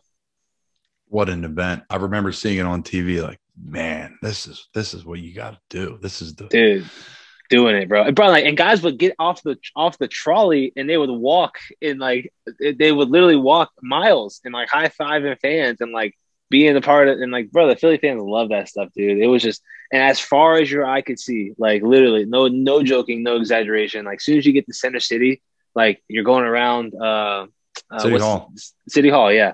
Going around City Hall, and bro, as far as you can see, is people just going nuts and a great time. Yeah, because you're looking down, you're going down Broad Street, and you're looking east and west, and they're just piles of people. Yeah, you hit Broad Street, and it's a roundabout, but we went the opposite way because everything's closed off. So we take a left as soon as we hit City Hall, and to go to the Rocky Steps, and it was cool, man. Unbelievable event. They did a really good job. Where do you keep your ring? Is it in a case? You got a little trophy case? Yeah, we have a safe here in Tampa, but I take it with me whenever I'm playing. So like whenever I'm in Indy, I bring it with me. You really don't wear it as often as you would think. Maybe 3 times a year. And one of those being the Super Bowl that year. So, but man, it's cool to look at. I just got it cleaned recently, probably like 2 weeks ago. But yeah, bro, they did that right too. It was a good job. They did a good job with all that. Is it a massive rock? Like, is it just, I've seen the pictures of it. It's unreal. Plus the Eagles green's cool. Yeah. Yeah. It's a good size. The cool thing about it. And I guess that's what kind of everybody's going to now is that like every diamond, every emerald, every like etching, it means something, like everything. They use the whole entire ring to make the whole entire thing, encompass the season. And so they did a really good job with that. It was cool. Cause like, for me, they have 130 something diamonds on the top of the ring, and the reason they chose that many diamonds was because it was the numbers of the guys who touched the ball during the Philly special. So I was 88, Corey Clement was 30, and Nick Foles was 9, and so like all of us combined, whatever that is how many diamonds they put on top of the ring. So like, it's cool for me. Like, I'll always be able to tell my family, like my kids, like, dude, if I was 47 like I was the year before, like that's what 41 less diamonds, you know. Thank God you changed your number, Trey. Goodness, all the Eagles, yeah, bro. All the Eagles players are saying the same exact thing right now. Yeah, bro. You know, we played for some great organizations, don't get me wrong, but played for the Green Bay Packers. We played there this year, and it was so cool of a place to play and the history, and you know, it's something to be said. Yeah, it's absolutely one of the most like unique experiences I've had in football, and just everything about like the organization is just like first class. And I know, like, I think I talked about this before, but on Alyssa's podcast, but there's like a standard there that is just like you're supposed to win and you're supposed to do the right things off the field. And basically they expect like to be a Super Bowl contender every year. And I mean, I was only there for, I guess, 6 weeks. So this is a very like, I guess, shallow kind of experience, but nonetheless, I was around it every day. I got to be in the locker room with all the guys. So it's just like a very first class organization. I think the first day I got signed, like everybody already knew my name, like the strength staff, the cooks, the equipment guys. Like, I feel like that just says a lot. I'm a practice squad punter and they already know who I am. Like I'm basically nobody on that team. Like, I thought that was pretty cool. And just how like guys interact in the locker room, very like college feel where there's like camaraderie and everybody is, you know, generally on the same page in terms of like, you know, wanting to have team success and, you know, just a very, very cool experience. Very fortunate to, you know, have a chance to go back and compete for a job there. So I had Trey Burton on this previous podcast, and Trey and I spoke about how you always think the NFL is going to be this unreal place, and it is an unbelievable place, but not all organizations are ran the same, which I think is interesting. And like you said, Green Bay, first class. And I played for, honestly, all first class places. I've been very fortunate, but it's so interesting. If you think about like the business model of Green Bay, there's no owner. Everybody in that town owns the team. Mm-hmm. So everything gets put back on the team. I think that's just such an interesting thing. And I think that's maybe why they have been so successful in a way. It's like, it's just such a bought in approach. There's no other agenda in there. Do you agree, disagree, or maybe fill us in on what you think about, you know, the town being so involved in the team? Yeah, absolutely. And when I try to like explain what Green Bay is like, it's just like small town USA. The airport is so small. Downtown is like 2 blocks. There's no high rises. The biggest structure in the city is Green. I don't even know if you can refer to Green Bay as a city, because like what we're used to, Philly or New York or Pittsburgh, something like that, it's not even, you can't compare the two. It's like a very small town, Midwest USA feel. And the Packers are basically, like, I want to say the pride and joy of the area. Like, people just are bought in. Like, football is very important to them. And I think that the players there understand that. It's, you know, it's a kind of a privilege to play there because you're playing for much more than, I guess, you know, the team. It's like the whole entire area. It's like a culture. It's a environment that you're kind of, you know, being thrust into, I guess. It's almost like the Gator flag behind me when I see that. And again, I'm down here in my garage right now because we got some construction going around us, and it's the quietest place in the house. But like when I was in Gainesville, I'll never forget it. Now this is a college, right? This is kind of expected in a small town, middle of nowhere. The campus is, you know, the stadium's is the biggest part of the whole city. And without the campus, you know, there's no city. Yep. And people are like throwing beers to you and like throwing you sandwiches and like inviting you into your tailgate. Like for me to walk 5 blocks home took like 2 hours. Like I literally couldn't get home. You'd see like all the people that you knew around town. And like when I hear like stories about people pull up to park in Green Bay and you park in someone's front yard and then you walk in their garage and watch like the pregame and eat meals. Like, that's incredible stuff. And just the town, I was able to walk around it when we played there. We stayed right downtown in that convention center. Yep. And I just wanted to get out and walk because it was a night game. And I love night games, but I need to like break the day up and like do something in the morning. I can't just like lay in bed all day. But talk to us about, this is not a normal year. You've done kicking workouts before for probably a dozen teams now. You fly in, you punt, you leave, or you stay. I've done it for half a dozen teams where you fly in, I hit the bag maybe 5 times, I run 10 routes, and then I get on a plane or I stay. And we've both been on the plane more than we stayed. I think that's fair to say, sadly, but that's just the nature of the business. But you stayed in Green Bay. Talk about the COVID process, starting with the call from our agent to getting signed. Sure. So it's actually hilarious how it worked. So the whole fall, so I'm in Arizona training camp last year. There's no preseason, you know that. So I get cut. I go back to my parents' house, and all fall I don't have any workout. I have zero, nothing. So it's like November. It's like getting towards the mid-November, and I think we've mentioned this, but like it's hard to work out and like continue to kind of like stay in this mindset where there's literally nothing in the pipeline. Like you're just doing this for no reason is what it seems like. So how many years have we been in it now? 4, 5? So yeah, this will be upcoming. This will be my 4th training camp. So like, this is not like you're fresh out and you're like excited. It's the NFL. At this point, it's like, okay, I need this to manifest into something, or I need to begin to like move on with my life and see what else is out there post football. So I'm completely at that stage mid-November of this past fall. I start interviewing places. I start, getting my resume out, trying to use my network to kind of position myself basically to hang the cleats up. So I tell Warren this. I'm like, hey, Warren, like and this is what he pitched me when we first sat down, and which is why I like them from the jump. He would never lie to me, and he would tell me straight up, like, what's going on. So I said, hey, you need to tell me straight up, like, am I staying ready for a purpose? Like, am I still going to get a shot, or is it time for me to move on? And he basically said, you need to stick it out. Like, you need to stick it out. So a week after that conversation, he calls me and says, hey, Green Bay wants to fly out for a workout. So it's funny how that happens.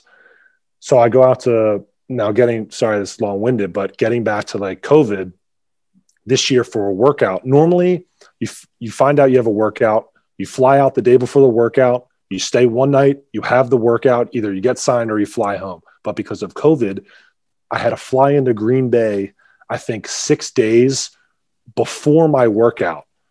And this is like, I think my workout was scheduled for like December 27th. So I'm out in Green Bay at a hotel by myself for Christmas. Like literally, I don't know one person there. You have to stay in the hotel. I don't have a car. Luckily, they were giving me money for the restaurant that was in the hotel. And luckily the hotel was like beautiful. It was really nice. And the food was awesome and the staff was awesome. But so I'm in Green Bay by myself for 6 days. They gave me footballs. There was a little turf field in Titletown, USA, which is right by the stadium. So I'm out there literally punting, trying to stay ready for this workout with like 40 little kids playing backyard football, which was actually phenomenal. And it like brought me back to my youth. But and you're in Green Bay over the holidays. It's definitely flurrying while you're punting.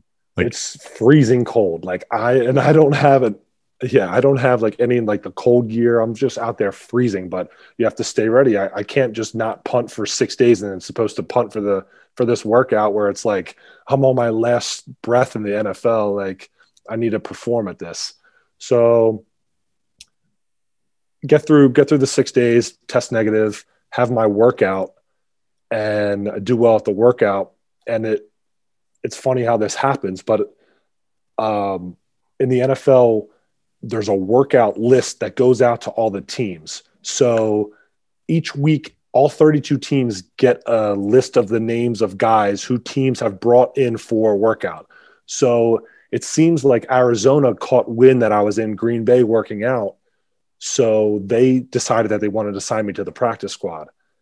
And so basically what I think Warren and Paul and the guys did was leverage that to kind of influence Green Bay to like make a decision quicker, because after the workout, they said, okay, you know, you did well. We like you. We want to sign you, but probably next week. So I think they used that as leverage to say, okay, next week he might be in Arizona signing to them. So why don't you just sign him now? So basically sign me, and, you know, I start practicing maybe a couple days later. It was after you guys played, actually. Did you guys play on a Thursday night football, right? Yeah. So I was out there. I was in Green Bay. We didn't play Thursday night, but you were there in a hotel while we were playing. I was there. Yeah. It was a Sunday. It was a Sunday night. So I was there. It was before Christmas, I believe we played out there. Right before. So then that was early in my stay then. But then, so that next week, I guess it was that Friday or Saturday, I signed to the practice squad, I think, before the Tennessee Titans game. That might have been week 16.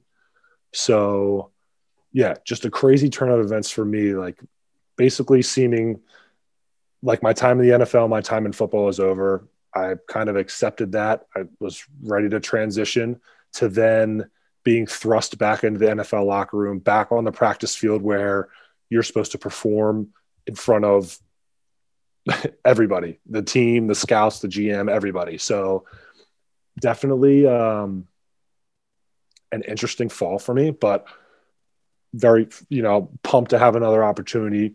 I feel like my time in Green Bay, like, reinvigorated my passion for football again, and like why I dealt with all the BS and why I've done this for the last 3 years and why I continue to pursue like where I'm trying to go, just because, you know, it was awesome to be back in the locker room and to be around the guys and to have that juice again to go out there and have to perform at a high level. So it was awesome. And even though time goes on and you found someone new. Auburn, you stopped there for 2 years, and then Tennessee, the big one, obviously, the career driver for you. And, you know, a lot of it's about Coach Summitt, and rightfully so. She is the best coach ever in all sports, one of them. But for you, your role there, can you define it? Or you can't put it in a box, I'm sure. No, that's one thing when you work for Pat Summitt, you were never in a box. You wore many hats. And she told me this. She said, no job is ever too small or too big for you. Do you understand that? I was like, yes, ma'am. She said, and I go by that same philosophy.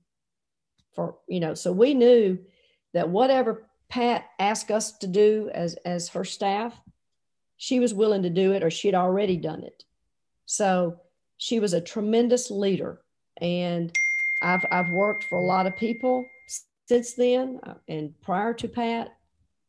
And I've worked for I've worked for 5 Hall of Fame coaches, 6 including Pat. So I've worked for some really good people.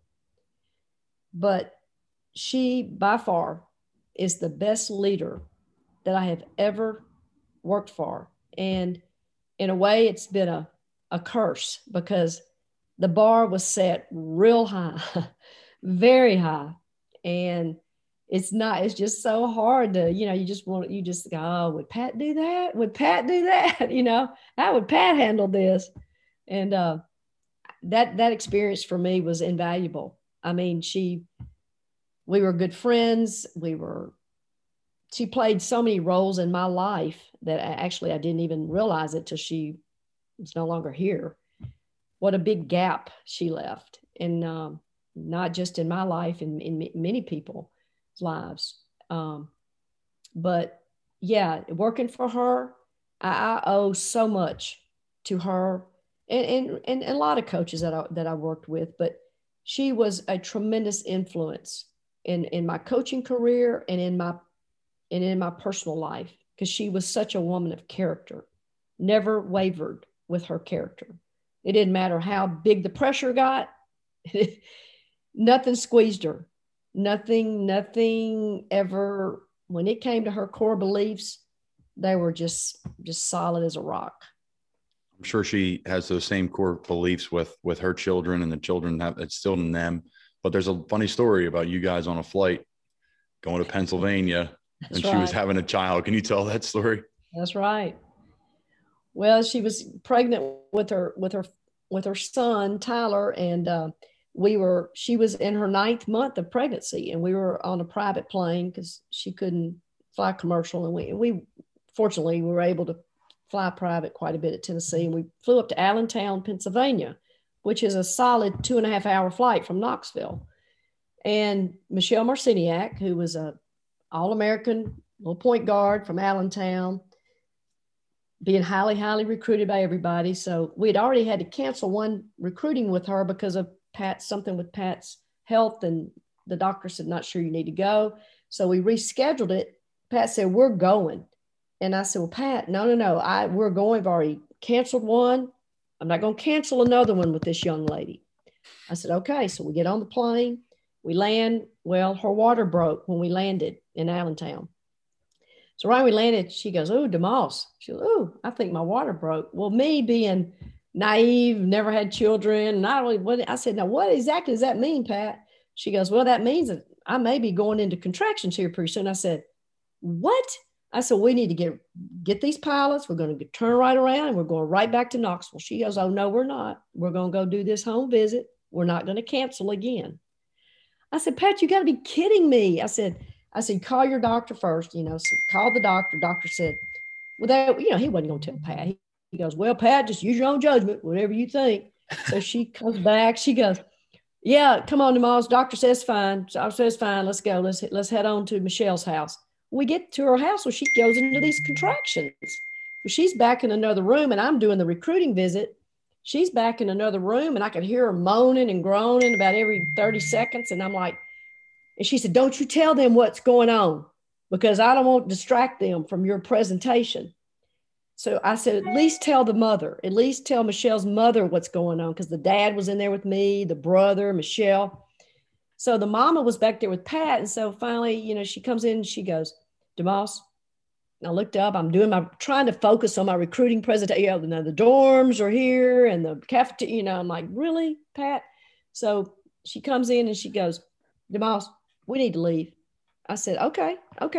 And I still couldn't say anything, like, why? I was like, "Okay, that sounds good, Pat. We'll wrap it up right now." She goes, "No, I mean, we need to leave right now." And I knew then that I said, you got it. So I said, "Well, folks, that about wraps it up. I hope you enjoyed the presentation." And about that time, Michelle looks up, she goes, "What is going on? What's going on?" And so Betsy, her mother, goes, "Pat is in labor. She's about to have her baby." And they're like, "What?" And so, man, I hightail it to the car. We're in a rental car. I get in I don't think I handle pressure very well. I get in the car and I go, my mind's blank. I don't know how to get back to there. Where's the airport? Like, we didn't have GPS back then. I was like, where the heck is the airport? So Michelle and her brother goes, "Hey, follow us. Just follow us. We'll take you," because it's a private airport. We're flying back. We're getting construction. I'm yelling and screaming and banging on the steering wheel going, "Pat, we should call an escort, a police escort to get us back," screaming. And I said, "What else do you need me to do? What do you need me to do, Pat?" She goes, "First thing I need you to do is calm down." She said, "You're not having this baby. I am." I go, oh yeah, that's right. Okay, we're good. So we get on the airplane. The pilots are freaking out because Pat is in labor. I'm freaking out. So I'm going, okay. So I had to give the keys to the people at the counter, Pat, and they help her on the plane. And so when I get on the plane, she hands me this glass, and it's 2 shots of Jack Daniels. She goes, "Here, DeMoss, this is what I got you." And I look at her because we didn't have any alcohol on the school plane. And I said, "Where did you get this?" I said, "What is this?" She goes, "It's Jack Daniels." I said, "I don't know, Pat. I don't know if you need to be drinking, like going." She goes, No, it's not for me. It's for you." And I said, "Okay." I said, "Where'd you get that?" She goes, "The plane next door. I sent the pilot over there to go get you some bourbon." And I said, "Thank God." So that was the longest 2 hours. It took us 2 hours to get back because those pilots put the pedal to the metal. That little School King Air, we were going as fast as that thing would go. They kept telling me, pilot would come back and I was massaging Pat's back. She was moaning and groaning. Pilot would come back and say, "Now, Mickey, I've got an ambulance in Virginia, in Richmond, Virginia. Now, we can sit this plane down. You're going to have ambulances there waiting on us. We've got everything worked out. So she could hear the pilot telling me that. And so I'd say, okay. I said, now how far is Richmond? We should get there in about 45 minutes. I said, okay. So then Pat would say, DeMoss, come here. So I'd go down to the back of the plane. She'd say, if you let these pilots land this plane anywhere but Knoxville, Tennessee, you're going to have a mad woman on your hands. Do you understand me? And I knew when Pat meant business. I said, yes, ma'am, I do. I went back up to the front of the plane. I said, hey, guys, do not put this plane down, but anywhere but Knoxville, Tennessee. What if she has that baby on this airplane? I said, if she does, we'll figure it out. I said, but do not land this airplane, because Virginia had beaten us the year before. The University of Virginia had beaten us in overtime to keep us from getting to the Final Four that we were hosting in Knoxville. So that was another motivation for Pat to not have her baby in the state of Virginia. Now that's how personal she took that She was loss. dialed in. And I said, okay, you got it, Pat, you got it. And so I was trying to motivate her and talk to her and going, Pat, you can do this. And, you know, and so-and-so's mama had 11 children. Remember her? It was some kid we'd recruited, and she had 11 children. I said, remember Miss So-and-so? She had 11 children. Surely you can have one. And she goes, I'm not worried about the pain. I'm not worried about that, Mickey. And I go, what are you worried about? I'm just worried about having this baby on this airplane and you having to. I said, oh, well, that makes two of us. No, you don't need to have this baby on this airplane. I can assure you that. So somehow we got back to Knoxville in time for her to have that baby. And we had ambulances there waiting, and her husband was there. And about the time we got close to Knoxville, I was going, Pat, we're almost there. We're almost there, buddy. We're almost there. And she said, you're going to come in the ambulance with me, aren't you? And I knew I wasn't. I was so done with that. I said, Pat, look, you got medical people there. RB's going to be there. I said, no. I said, you don't need me there. She goes, yes, I do. I said, why? She said, you're the only one that knows what to do. I said, I know you're delirious now, if you think I'm the only one that knows what to do. So I said, no, I'm out. I said, you're going to be in good hands. So they got her to the airport, and she had her son a few hours later. Wow. Where do I even start? A couple questions. Well, one statement first. The pilots have that story to tell for forever. Exactly. And when we landed, they said, come on, DeMoss, we've got some more bourbon in our office in the airport. I said, let's go. We went in there and just knocked out about a fifth of bourbon. I was going to ask you, how quick did you finish the bourbon on the plane? Oh, that was like the first 5 minutes. I chugged that. I felt a lot better after that Jack Daniels. Oh, my goodness. And even though time goes on and you found someone new, I never thought you were acting. But on the come around, you'll be another one on your own.